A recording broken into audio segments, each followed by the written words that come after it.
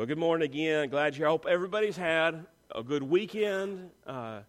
Enjoyable past few days. I got to tell you, my weekend has been good, but it's kind of been humbling. I've kind of had a humbling experience this weekend. You know, I don't want to sound prideful or boastful or anything like this, but I've always kind of considered myself a fairly decent preacher. Now, if you think differently than me, don't tell me now, okay? You save it.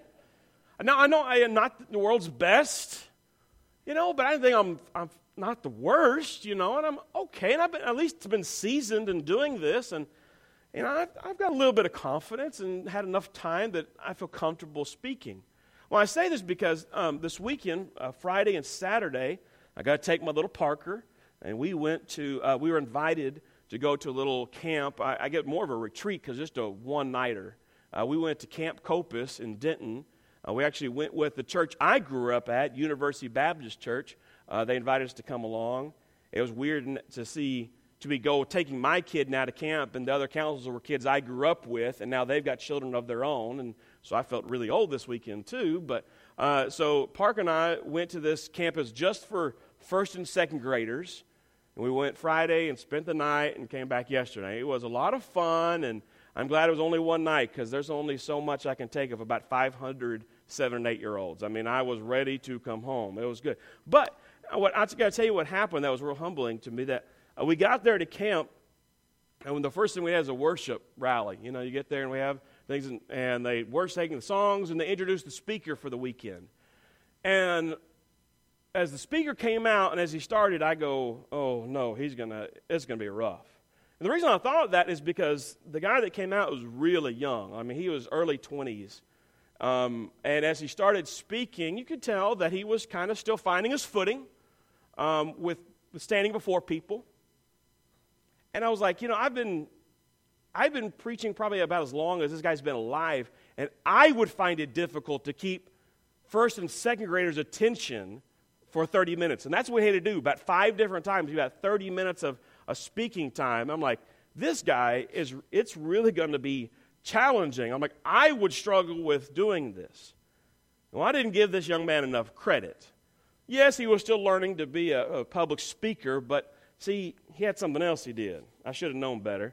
He wasn't just a speaker, he was also a juggler.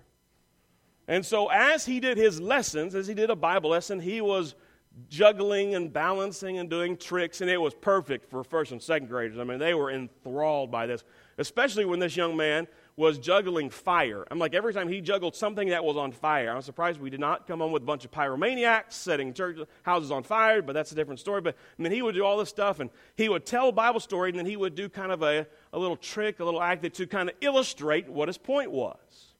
In fact, one of the neatest things this young man did, he was talking about the story to all these little kids.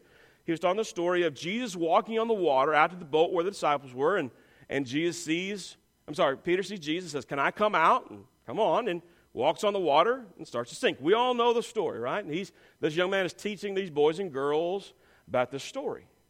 And of course, as you know, the passage, the lesson we kind of learn from it is the focus, keeping your eyes on Jesus, and you don't doubt in your faith. And so this young man was trying to get across to the children about the importance of focusing. He's trying to say, focus on Jesus. So here's what he did. He got out his unicycle. And he got on the unicycle. And that's kind of impressive. I don't think I could balance on the unicycle. That's pretty neat in itself, but not that overly impressive. But he's getting on the unicycle, and then he gets out one of those spinning plates. You know, you've seen at the circus that's on the pole, and they spin it. And he gets that going while he's on the unicycle and balances on his head. And then he gets out the juggling clubs that look like bowling pins. And he's juggling. So he's on the unicycle balancing. He's got the plate spin on top of his head, and he's juggling, and he's teaching this part of the story and going about how to focus. And my little Parker looks up at me and goes, "Daddy, can you do that?" I'm like, "Boy, what do you think? You see me walking around the house practicing the unicycle or something? You know?" Suddenly I'm like, okay, maybe I'm not as good at speaking as I thought I was. I can't, you know. So with that in mind, I'm going to juggle stuff this morning. I'm not. I'm going to go to the hospital if that's what happens, brother. That's what's going to happen. But I thought it was great. This young man, he did a really good job. But I had some of the counselors teasing me if I was going to come back this Sunday and try to balance on something and juggle something while teaching the lesson. And, I was like, well, probably not. And then I got confirmation of that. Not that I really ever took that too seriously, but got confirmation when I was remembering what our passage was for this morning. See, we're going to read the verses in just a few moments. I don't want to get too far ahead, but one of the things our passage says to us this morning, kind of at the end, one of the parts of the verse tells us that whatever you do it all for the glory of God. And I was reminded, what would I be doing if I came here this morning, if I tried to do some trick, some gimmick to try to get your attention, to keep you awake or whatever, get my point across? That'd be saying, hey, look at me. Now, I'm not saying that young man at that camp was doing it. He was using the unique gifts God had him, and he knew his audience, and he wouldn't do those same things with adults. He was with kids. He was trying to get them to keep their attention and teach them an important lesson. He was doing it effectively. But if I did something like that, that wouldn't be for God's glory, would it? It'd be for mine. That would be about, hey, look at me. This is what makes me look good, pleases me, all this stuff. But we're reminded this morning that in whatever we do, we're to do it all for God's glory. Now, that's where we are this morning. So we continue on in our sermon series. All right, you can put our title up for us this morning. We're continuing through 1 Corinthians. We've been in 1 Corinthians for a good bit of time. We're working well through it. And we're talking about all for God's glory. Now, we're going to be reminded as we read this next section of the letter of 1 Corinthians that, again, not to get ahead of ourselves and skip over what we're about to read, but, the main point, we're being reminded that whatever you do, the decisions you make, the way you live your day, go about all your actions, and the choices you make for the Lord, do it all for God's glory. It cannot be about you getting the glory. It's not about so you can look good, feel good about yourself, or look in other people's eyes. It's what you do, you must do for God's glory. Now, I don't normally tell you part of the verse we're going to read before we start reading it, but I'm doing it for a reason this morning. As we've been studying through 1 Corinthians, and many, if not most of you, have been here through the majority of this series going through 1 Corinthians, and we've been looking at this kind of sick family. That's what that church was when Paul's writing to them, and Paul's dealing with some of their issues so they can become a healthy family and get back on the right path. As we've been going through this letter, we've kind of come across some passages that have been difficult, to say the least. And all of that, we've come across some passages that deal with issues that church was dealing with that we really don't deal with today. Or not quite the same in our context and our culture, and, 2,000 years is a pretty big time gap. And we can understand that Paul addressed some issues that they were dealing with and that we don't quite have the same struggle with. And we're going to see more of that coming up. In fact, wait till we get to next week. Boy, howdy, we got some challenging stuff to get through of some things they were dealing with. Women, just be prepared. Anyway, I won't spoil what's going to happen next week, but I'm gonna be wearing a lot of armor when I get up here next Sunday over some of the passages we're talking about. But anyway, as we get to this morning, now the focus that we're going to look at is all for God's glory. Whatever you do, do it for the glory of God. But however, as we start reading in just a moment, it's not going to really seem that has anything to do with it. We're once again going to kind of start in a passage that deals with some of the specific issues they were dealing with. Or once again, Paul's going to address some like the dietary concerns and food sacrificed to idols and those sort of things. And we've talked about that a little bit, but I don't want you to get lost. I don't want you to think, oh wow, we're talking about some things that don't really maybe relate to me or I'm not struggling with. So hang in there this morning. I want you to look at it because there's really some awesome things going on. We always want to look at Scripture and then kind of look a little bit behind the scenes at the larger picture and realize there's some really good lessons for us. So I want us to go back, and as we talk about all for God's glory, I want you to kind of keep that in mind as we go and read through some of these verses and some of the issues Paul's continuing to address to that church, but really have some good lessons for you and I today. Let's look at Scripture. We're going to start, again, in chapter 10, verse 14, and we're going all the way through chapter 11, verse 1. Let's read together. It says, "Therefore, my dear friends, flee from idolatry. I speak to sensible people. Judge for yourselves what I say. Is not the cup of thanksgiving for which we give thanks a participation in the blood of Christ? And is not the bread that we break a participation in the body of Christ? Because there is one loaf, we, who are many, are one body, for we all share the one loaf. Consider the people of Israel. Do not those who eat the sacrifices participate in the altar? Do I mean then that food sacrificed to an idol is anything? Or that an idol is anything? No. But the sacrifices of pagans are offered to demons, not to God. And I do not want you to be participants with demons. You cannot drink the cup of the Lord and the cup of demons too. You cannot have a part in both the Lord's table and the table of demons. Are we trying to arouse the Lord's jealousy? Are we stronger than He? I have the right to do anything you say, but not everything is beneficial. I have the right to do anything, but not everything is constructive. No one should seek their own good, but the good of others. Eat anything sold in the meat market without raising questions of conscience, for the earth is the Lord's and everything in it. If an unbeliever invites you to a meal and you want to go, eat whatever's put before you without raising questions of conscience. But if someone says to you, this has been offered in sacrifice, then do not eat it, both for the sake of the one who told you and for the sake of conscience. I'm referring to the other person's conscience, not yours.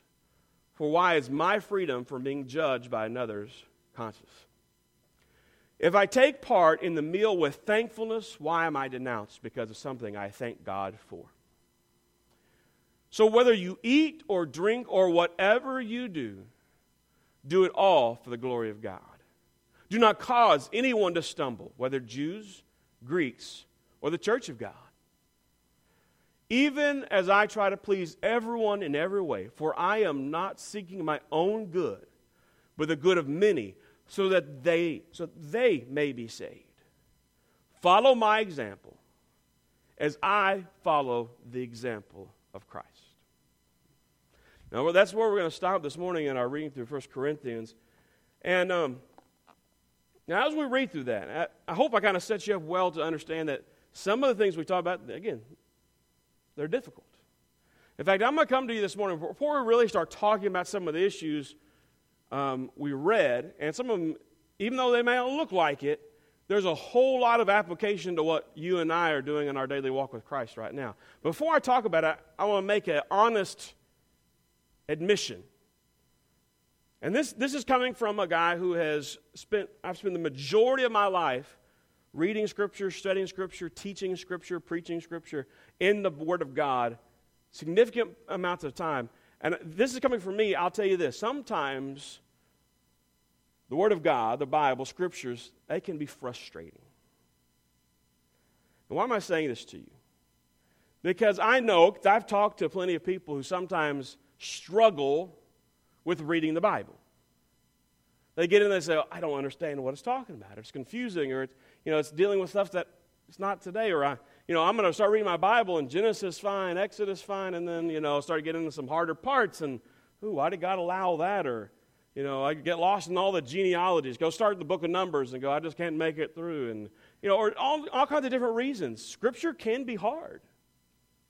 In fact, we just read a passage, and I'm going to show you in a minute why when I read a passage like that, if I just look at those verses, it's kind of frustrating. Because there's actually several things that don't seem to make a lot of sense. It seems like there's even a couple of contradictions and issues that come up, and Scripture is challenging. And I want you to know that even as a pastor, even as one who's part of my life's work is to be involved in God's Word, I sometimes have those feelings of, this is hard.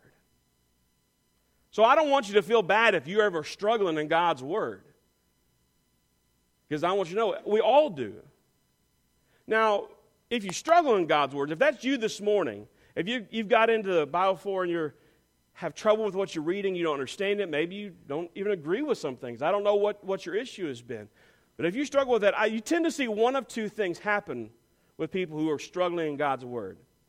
You either take the pick and choose approach, and that's the approach that says, I'm just going to read the parts of the Bible that I like.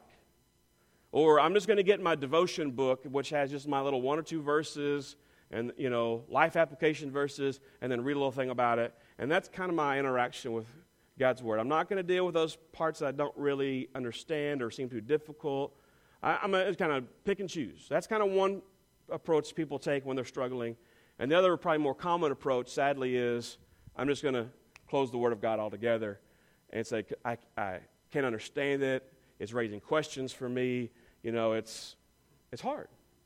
Now, I don't want you to make either of those mistakes, because making those two choices is not good.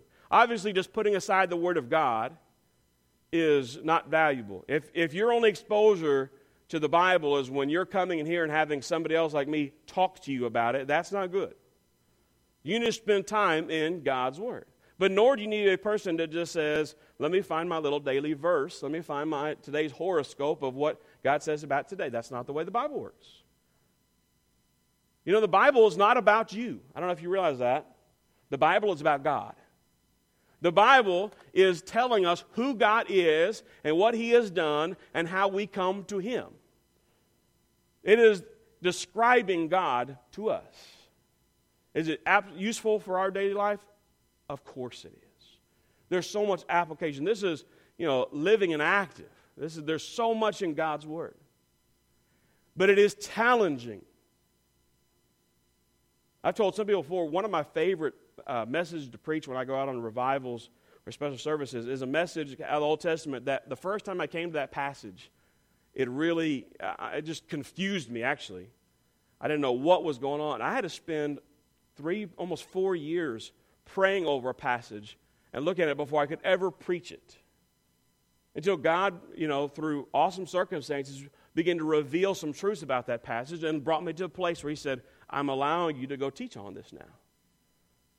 That's the way God's Word is sometimes. And I bring all this up because, again, we get into a passage like we just read, and you're going, so he's talking about meat sacrificed to idols, and this. I'm like, I don't understand what he's talking about, and I don't have a problem with that. Let's just kind of skip over. Let's just find that one verse that do all for the glory of God, and we're done. We like that part, and we're not sure about the rest.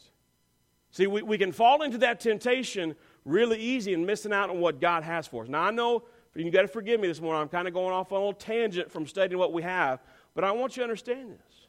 If you've been struggling in God's Word and you've been kind of putting it down or just picking and choosing when it's convenient for you, you are missing out mightily on what God has for you. It is okay that you struggle with Scripture. You should wrestle with what you read. It's okay that you don't understand something in there. Or go, why would God do that? Or allow that. It's okay if you read a passage and you go, and you walk away that day not understanding what it means for you. That's fine. But if you will commit yourself to being a person of the Word, being in God's Word, studying it and praying over it and seeking God in it, He will begin to open your eyes to awesome and mighty things. And I bring all this up because, again, we have this passage that is a little challenging, that as we're going to see in a minute, it seems like it's almost contradicting itself. But if we will look past it and pray with what's really going on and see things in a larger biblical context, we're going to realize God actually is showing us some really useful things for how to walk faithful daily before Him. It's a really neat passage of Scripture. And so again, forgive me for kind of going off to the side for a minute, but I want you to hear that. If you're struggling with Scripture, if you're gotten out of it, it's time to get back in. And we're going to talk this morning as we end about how to help you with some of that. Now, let's get back and consider a few things we read this morning. Now, I'm going to try to kind of give the brief rundown because some of us we already talked about. But you need to understand the situation Paul was facing that he was talking about with this church way back when in Corinth. How did it start? There's kind of three little parts to this. The first one, he says what? Flee from idolatry. Flee from idolatry. Well, we need to know that, but what was the specific situation he addressed? He said, don't go eating meat that's been sacrificed to idols. Don't go do something that's been paganized. You know, he's saying that this church was in a culture surrounded by pagan worship. The Christians, the Christ followers, were an extreme minority in that day.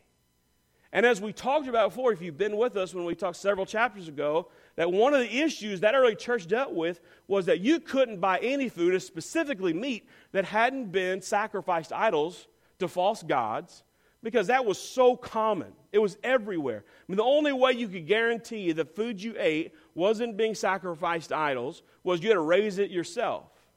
And not everybody could do that. And so they were going, how am I supposed to be a Christian and be the things of God, but all the food that's available for me, the stuff I buy at the market and go at my friend's house and everywhere else, it's been dedicated to some pagan god. You know, and Paul's has been addressing this, and he says, it kind of starts off with saying, flee from these things. And he used the illustration of the Lord's Supper. He said, you know, when we come to communion, we are in one body, and the blood of Christ, we're one. And if you're uniting yourself with something that is not of God, that is sinful, that is in fact evil, and even demonic, how can you expect to come in and be one with God?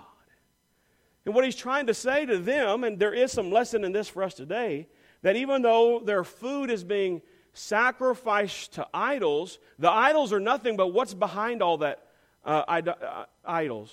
What is it? It's Satan. It's the evil one. It's actually demons deceiving the people, right? It's spiritual warfare going on. And all that food that's being given to an idol, and the idol is nothing, but behind it is the work of the enemy. And so Paul is getting on him and saying, just flee from those things. Don't be involved in those things, because don't unite your body with these things that are really, truly demonic, and then come and try to be one with the Lord.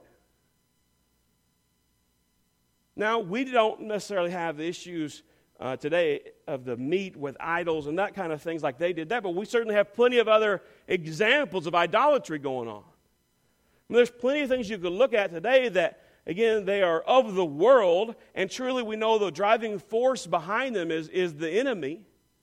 And there's, the demonic force behind it, the spiritual warfare going on, and we're told the same thing. Flee from those things. Flee from idolatry. Don't unite yourself with those things and then try to be one with God. He's saying, watch out. It's kind of like Paul saying, you are on thin ice. I mean, there's trouble just waiting everywhere. So that's his first part. We can understand that. We may not deal with the specific situation, but we can understand Paul saying, flee from idolatry. But then he gets to the second part, and this is where he seems to completely contradict what he just said. Because then he goes, hey guys, but when you go to the meat market, buy what you need to buy and eat it with a clear conscience. And if an unbeliever invites you over to the house and offers you food, eat with a clear conscience. Oh, wait a second. Well, this is where I started to get frustrated and have some trouble, because I'm going, Paul, you just got on to them by saying, just flee from idolatry. But now you're saying, have a clear conscience when you go and do. Now, this is tough to deal with, friends. This is God's word. So either God is imperfect, meaning he's contradicting himself because this is God's word, or something else is happening. See, Paul's dealing with this situation. He's going, hey, guys, I know that this is a big issue for you because you cannot get away from all this food that is out there and that is being sacrificed to pagan gods and all this stuff. But at the same time, Paul realizes that that's kind of only the option they got, and that they are not going to be of the world, but they are certainly in the world. And in truth, Paul is saying, get away from the idolatry, but in the end, God is bigger than all of it. He's kind of saying those things are nothing compared to God, because the world is God's and everything is in it. Everything in it is His. So it seems like Paul is going, hey, flee from idolatry, don't mess with it, don't touch it, don't be all those things. And he said, you know what, but if you go and when you eat and when you go to the unbeliever's house and all stuff, yeah, clear conscience. You got freedom because Christ is above all those things. God is in control. So which is it, Paul? What are we supposed to do? Am I supposed to flee? Because all the meat around me is is given to false gods or whatever the idol that we face today, it's given over there. Flee from it, or is it, I'm in the world, and these things are around me, and I can do so with a clear conscience? Maybe think of it like this, friends. Probably most, if not all of you who are still working, unless you're retired or you're younger ones in school, probably all of you work in situations at your job that's not a Christian setting. Am I right in saying so? That you probably have people around you who do not follow the Lord. And probably some of them do it pretty vocally. I mean, Monday through Friday, I'm sure a lot of you have to see or be around some things that are certainly not praiseworthy. That are, in truth, if we're going to be honest about them, they are from the enemy. They're sourced in sin and evilness. Those actions and those things that are done and said, and you got those people around you in your work setting, or you did when you were in that setting. But you go, God provided for you that job. You say, I know I'm supposed to work here. God provided. He did it. I'm supposed to flee from idolatry, but I know when I go to work tomorrow, I'm going to be around some people whose lives and actions and words and all these things are not of the Lord, and I'm going to hear it or be exposed to it. So am I going to flee from it, or when I go into that situation, do I have a clear conscience? What do I do? Paul makes it even harder after this, right? First he says, flee, stay away from it. Then he says, no, I mean, when you go, I know you're in the world, so eat with a clear conscience because Christ is above all that. God's in control. But then he says, but if you're eating at the unbeliever's house and they say to you specifically, this food has been sacrificed to idols because they know you're a believer. It's kind of like, I'm testing you. Are you doing the things you said you would do? All this stuff. Then Paul says, then don't eat it. He says, if somebody's watching you and testing you and going to see if you do this thing that you should do or shouldn't do, then stay away from it. Well, in my mind, that makes it even harder. Again, which is it, Paul? Flee completely, be okay with it, or just don't do it when people are watching? What do you want me to do, Paul? I mean, and God is giving the word here. This is Scripture. So I say that to Paul, but God is using Paul to get this word out there. So, God, what am I supposed to do? I know I'm in the world, but I'm supposed to stay away from the evil things and the idolatry. I'm supposed to run from it, not be a part of that in my life. But in the world, I'm going to encounter them all the time. So should I just have an okay conscience that is, I have Christian freedom and God has saved me and forgiven me? Or should I just only find out when people are watching and then make sure I don't do those specific things? What am I supposed to do? This is why I brought up this whole thing about sometimes Scripture can be frustrating and it can be hard. And understanding, how do I reconcile this? Because if I had a new believer, somebody just came to Christ and said, hey, go read this passage. Don't read any other passage around it. Don't go read any other parts of the Bible or what Jesus says or how to live. Just go read these verses we read this morning. They come out and they're going, I have no idea how I'm supposed to be a Christian. It's tough. See, one of the things this teaches us, friends, is that a daily walk in Christ is not a black and white thing. See, that's what people make the mistake about Christianity. In fact, that's why some people are turned off by it. They think that being a Christian means a bunch of thou shalt and thou shalt nots. The rules, you got to just go by the rules.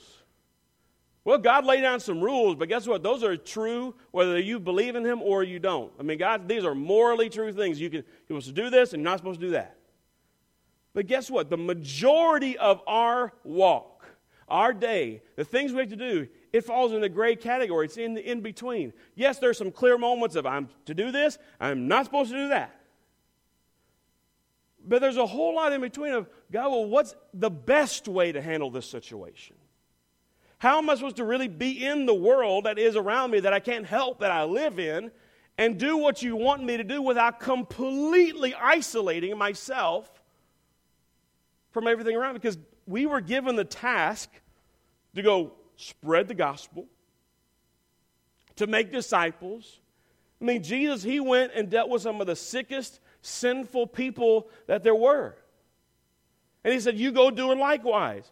So how am I supposed to flee from all the things that are related to idolatry if I'm supposed to go be in the world and deal with all of it?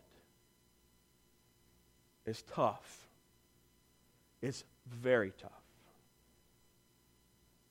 And it's something we have to wrestle with every day. That's why when we kind of look at all the things Paul is saying is, you got to flee from idolatry, you got to be real careful from all those things, but you also got to have you have freedom in Christ and he's above all that, but you also got to watch out for when people are watching you because they're going to test you. That's why when it comes to the verse I mentioned when we started this morning, that's why it's so important when he says, in verse 31, so whether you eat or drink or whatever you do, do it all for the glory of God. What does that mean to us? It means as I go about my day tomorrow, if I'm going to go out into the workforce tomorrow and I'm going to go on my job that I know is going to be worldly, and there's all kind of worldly, evil, sinful, even idolatrous stuff around me, but God has called me to go work. He's gifted me to go work in this way. What am I supposed to do when all those situations arise? How do I handle this? He didn't call you to quit your job and just be a hermit crab at home, never being around any of those other things. He's saying whatever you do, do it for the glory of God. Now, I wish I could say to you, in every circumstance you face, here's what you're supposed to do. One, I'm not the one to do that for you. But what is God wanting for you to do? He's wanting for you to, as you go through your day, as you wrestle with those little small things, God, what should I do here? That you are seeking Him and wanting to resolve the issue by bringing glory to His name. So let's put that in action. What does it really look like? What does it really mean? So tomorrow I wake up and I go out by my day and I encounter something that I know is not praiseworthy, but it's in a situation that I know God has placed me in. So I say, God, what do you want me to do here? Not what do I want to do, not what my preference is, not what makes me look good. But God, how am I going to handle this? What should I do about this that brings glory to you? I want to do this for your glory. I thought of this applied in a different way a few days ago. I try my best, and I don't do really good at it, but I try my best to 2, 3, maybe 4 times a week, go to the gym, get on the treadmill for 30 minutes and just, get the heart rate going, try to be a little healthy, stuff. I don't, the busy weeks, I don't do great with it, but I try my best. Sometimes I go, and when I go, sometimes I see the same people that are there, and they've been there for an hour, and they'll be there a couple hours after I'm gone, and, those people walk around like this, I'm going to go so big, and, look at me, they pass by the mirror and they go, yes, that kind of number. And I sometimes look at that. And the hours of dedication that it takes to really be, extremely good shape and all the muscles and all that kind of stuff. Now, I don't know what's in that person's heart. I'm not in a place to judge. I'm not God. I don't know what's going on. But sometimes I want to say, why are you doing that? I want to say, why are you doing it so you feel good about you? Are you doing it so somebody else feels good about you? Or do you know and have confirmation that you're doing this for God's glory? And if you are, if for some reason God called you to do that, then God bless you, just go do it. It's kind of like this young man who was at this camp over this weekend. The hours he had spent juggling and balancing and learning how to spin a plate on his head. Well, he was doing it because the Lord gave him some unique talent so he could better spread the message of the gospel of Jesus Christ to some boys and girls. And God bless him in the work he was doing because he was doing it for God's glory, not for his own. But you could certainly go into any number of activities and be doing it for your glory. Doing it for yourself. And guess what? When the motivation for what you do is for yourself, guess what you're getting into? You're getting real close to falling through the ice. Because that idolatry, that pagan stuff, that's all around. It gets you. And then what happens? Then the people who are watching you go, yep, they got him. Yep, he fell. She gave in. Whatever it is, they see it. So this contrasting advice we seem to get from Scripture of flee from idolatry, but yet have a clear conscience when you're out in the world, and, hey, watch out for when people are looking at you, it actually melts together. Because it means that as we go through our day, we first have to do what? We have to seek the Lord's glory in whatever we do. And all that gray area of what is right, how should I handle the situation, what should I say, how should I act, God, show me how this can be, not for my glory, not for my benefit, but for your glory. How can I bring praise to your name by how I handle this situation? God, help me watch out for the idolatry, for the evil stuff that I don't even see coming, the stuff that has been dedicated to the work of the enemy. Give me eyes to see when that's there, when the ice is cracking at my feet. But God, let me bring glory to you as I'm out in the world. You see what I'm talking about? It's a tough road to walk. It is challenging. You've got to be there with the Lord. You need to be in His Word that He gives you, because so often His direction comes as He reveals Scripture unto your heart. So He's telling us in all that we do. So, when you're going about your day tomorrow, you can keep in mind these things. First of all, saying, I'm going to do things, whatever I do, for the glory of God. Whatever I do, even to what I eat and what I drink, I'm going to do it for the glory of God. 2, I'm going to watch out that I'm going to be if I'm being a stumbling block for somebody else. Because it says, Paul's saying, don't cause anyone else to stumble. He said, whether Jew, Greek, or even somebody inside the church. He's saying, I don't care whether they're believer, unbeliever, where they come from. Our responsibility is we don't want to be stumbling blocks for somebody else. And you, friend, are being watched. If you are a Christian, people should know that you're a Christian, because we're called not to hide our light. We're supposed to make it very plain that we are followers of Jesus, but they are watching you. And when you know it's going to be a situation where it's a stumbling block for somebody else, the answer is pretty clear. I'm not going to do that, because I don't want to hurt. That doesn't bring God glory. And last, I want you to think of this. We said, do what? Bring glory to God in all that I do. Watch out for being a stumbling block. And thirdly is this. Paul said at the end of the passage, is actually the first verse of chapter 11, follow my example as I follow the example of Christ. Get somebody around you who's an example that you can follow. I don't think there should ever be a time in our life where we don't have at least one, and preferably multiple people, who can be good examples for us. There's not an age you reach where you shouldn't have somebody over you that can show you how to be stronger in a certain area. Guess what? That's one of the reasons you're called to show up to church. Because if you try to go live Christian life on your own and never show up with other body of believers, how are you going to get the encouragement? How are you going to have somebody else who says, you know what, I've struggled with that, let me help you. Hey, I'm walking this good path, just follow me. That's why we come. That's one of the reasons we show up to this place, so we got some examples around us. Because you can help somebody else, and there is somebody else here who can help you. Because it is a dangerous, treacherous, difficult path before you. You go out into the world. You step out of the doors of the church, you are stepping on thin ice. Because there are pitfalls everywhere. There's the work of the enemy hiding. And you need help. And you need help. You need to be able to go out on that journey and say, you know what, I'm not going to take the path that I think. I'm not going to make the choices that I want to make. Go how I think is best. God, your glory. I'm doing this for you. You show me what you want. If my friend is over here, they're watching me. I know they're watching me. I don't want to be a stumbling block for them, so I better pay attention to how I'm walking. And I'm going to make sure I got somebody else who's treading the path right in front of me. They're going to be a helper. They're going to be an encourager. They're going to be an example. And I want somebody behind me watching how I'm going. That's how we handle some of this stuff, friends. Paul's heart is for this church who's struggling.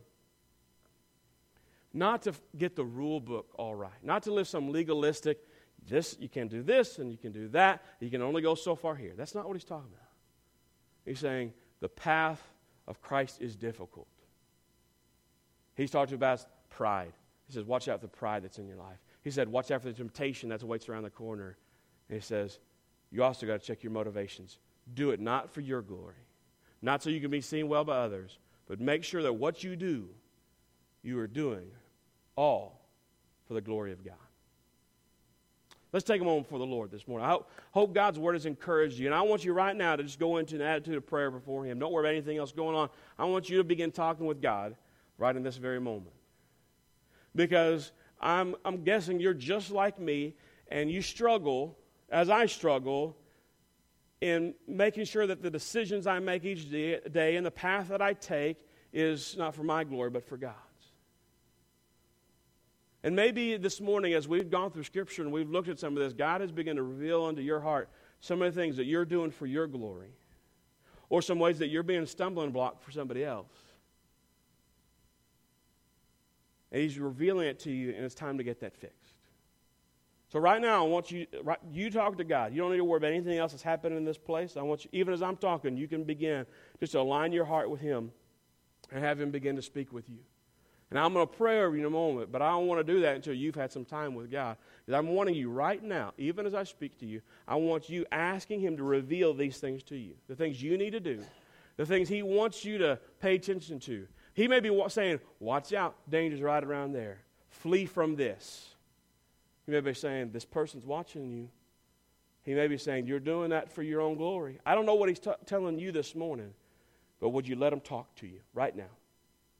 Just begin to take your heart before Him. Tell Him this morning you want to do all the things of your day, today, tomorrow, this week. You want to do them for His glory, not for your own.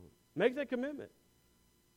If you need to confess something this morning, of something you've done wrong, and how you've been living for yourself, or how you fell into the pit of idolatry, confess it to Him. His forgiveness and His mercy is right there ready and waiting for you. He'll pull you up right out of that pit. He'll wash you clean, I promise. He promised. Let's get that right. But know that you've got a difficult road ahead. It's not easy. Following Christ is not a simple thing. Bringing glory to God in all the steps you take is not easy. But it's one we should all strive for. Make that commitment to Him today. Ask Him to show you things you need to commit to today, or repent from, or change, or share with the church family. What is He asking you to do this day? As you're praying to God about this, as you're allowing Him to speak to you, to show you, would you allow me to pray over you?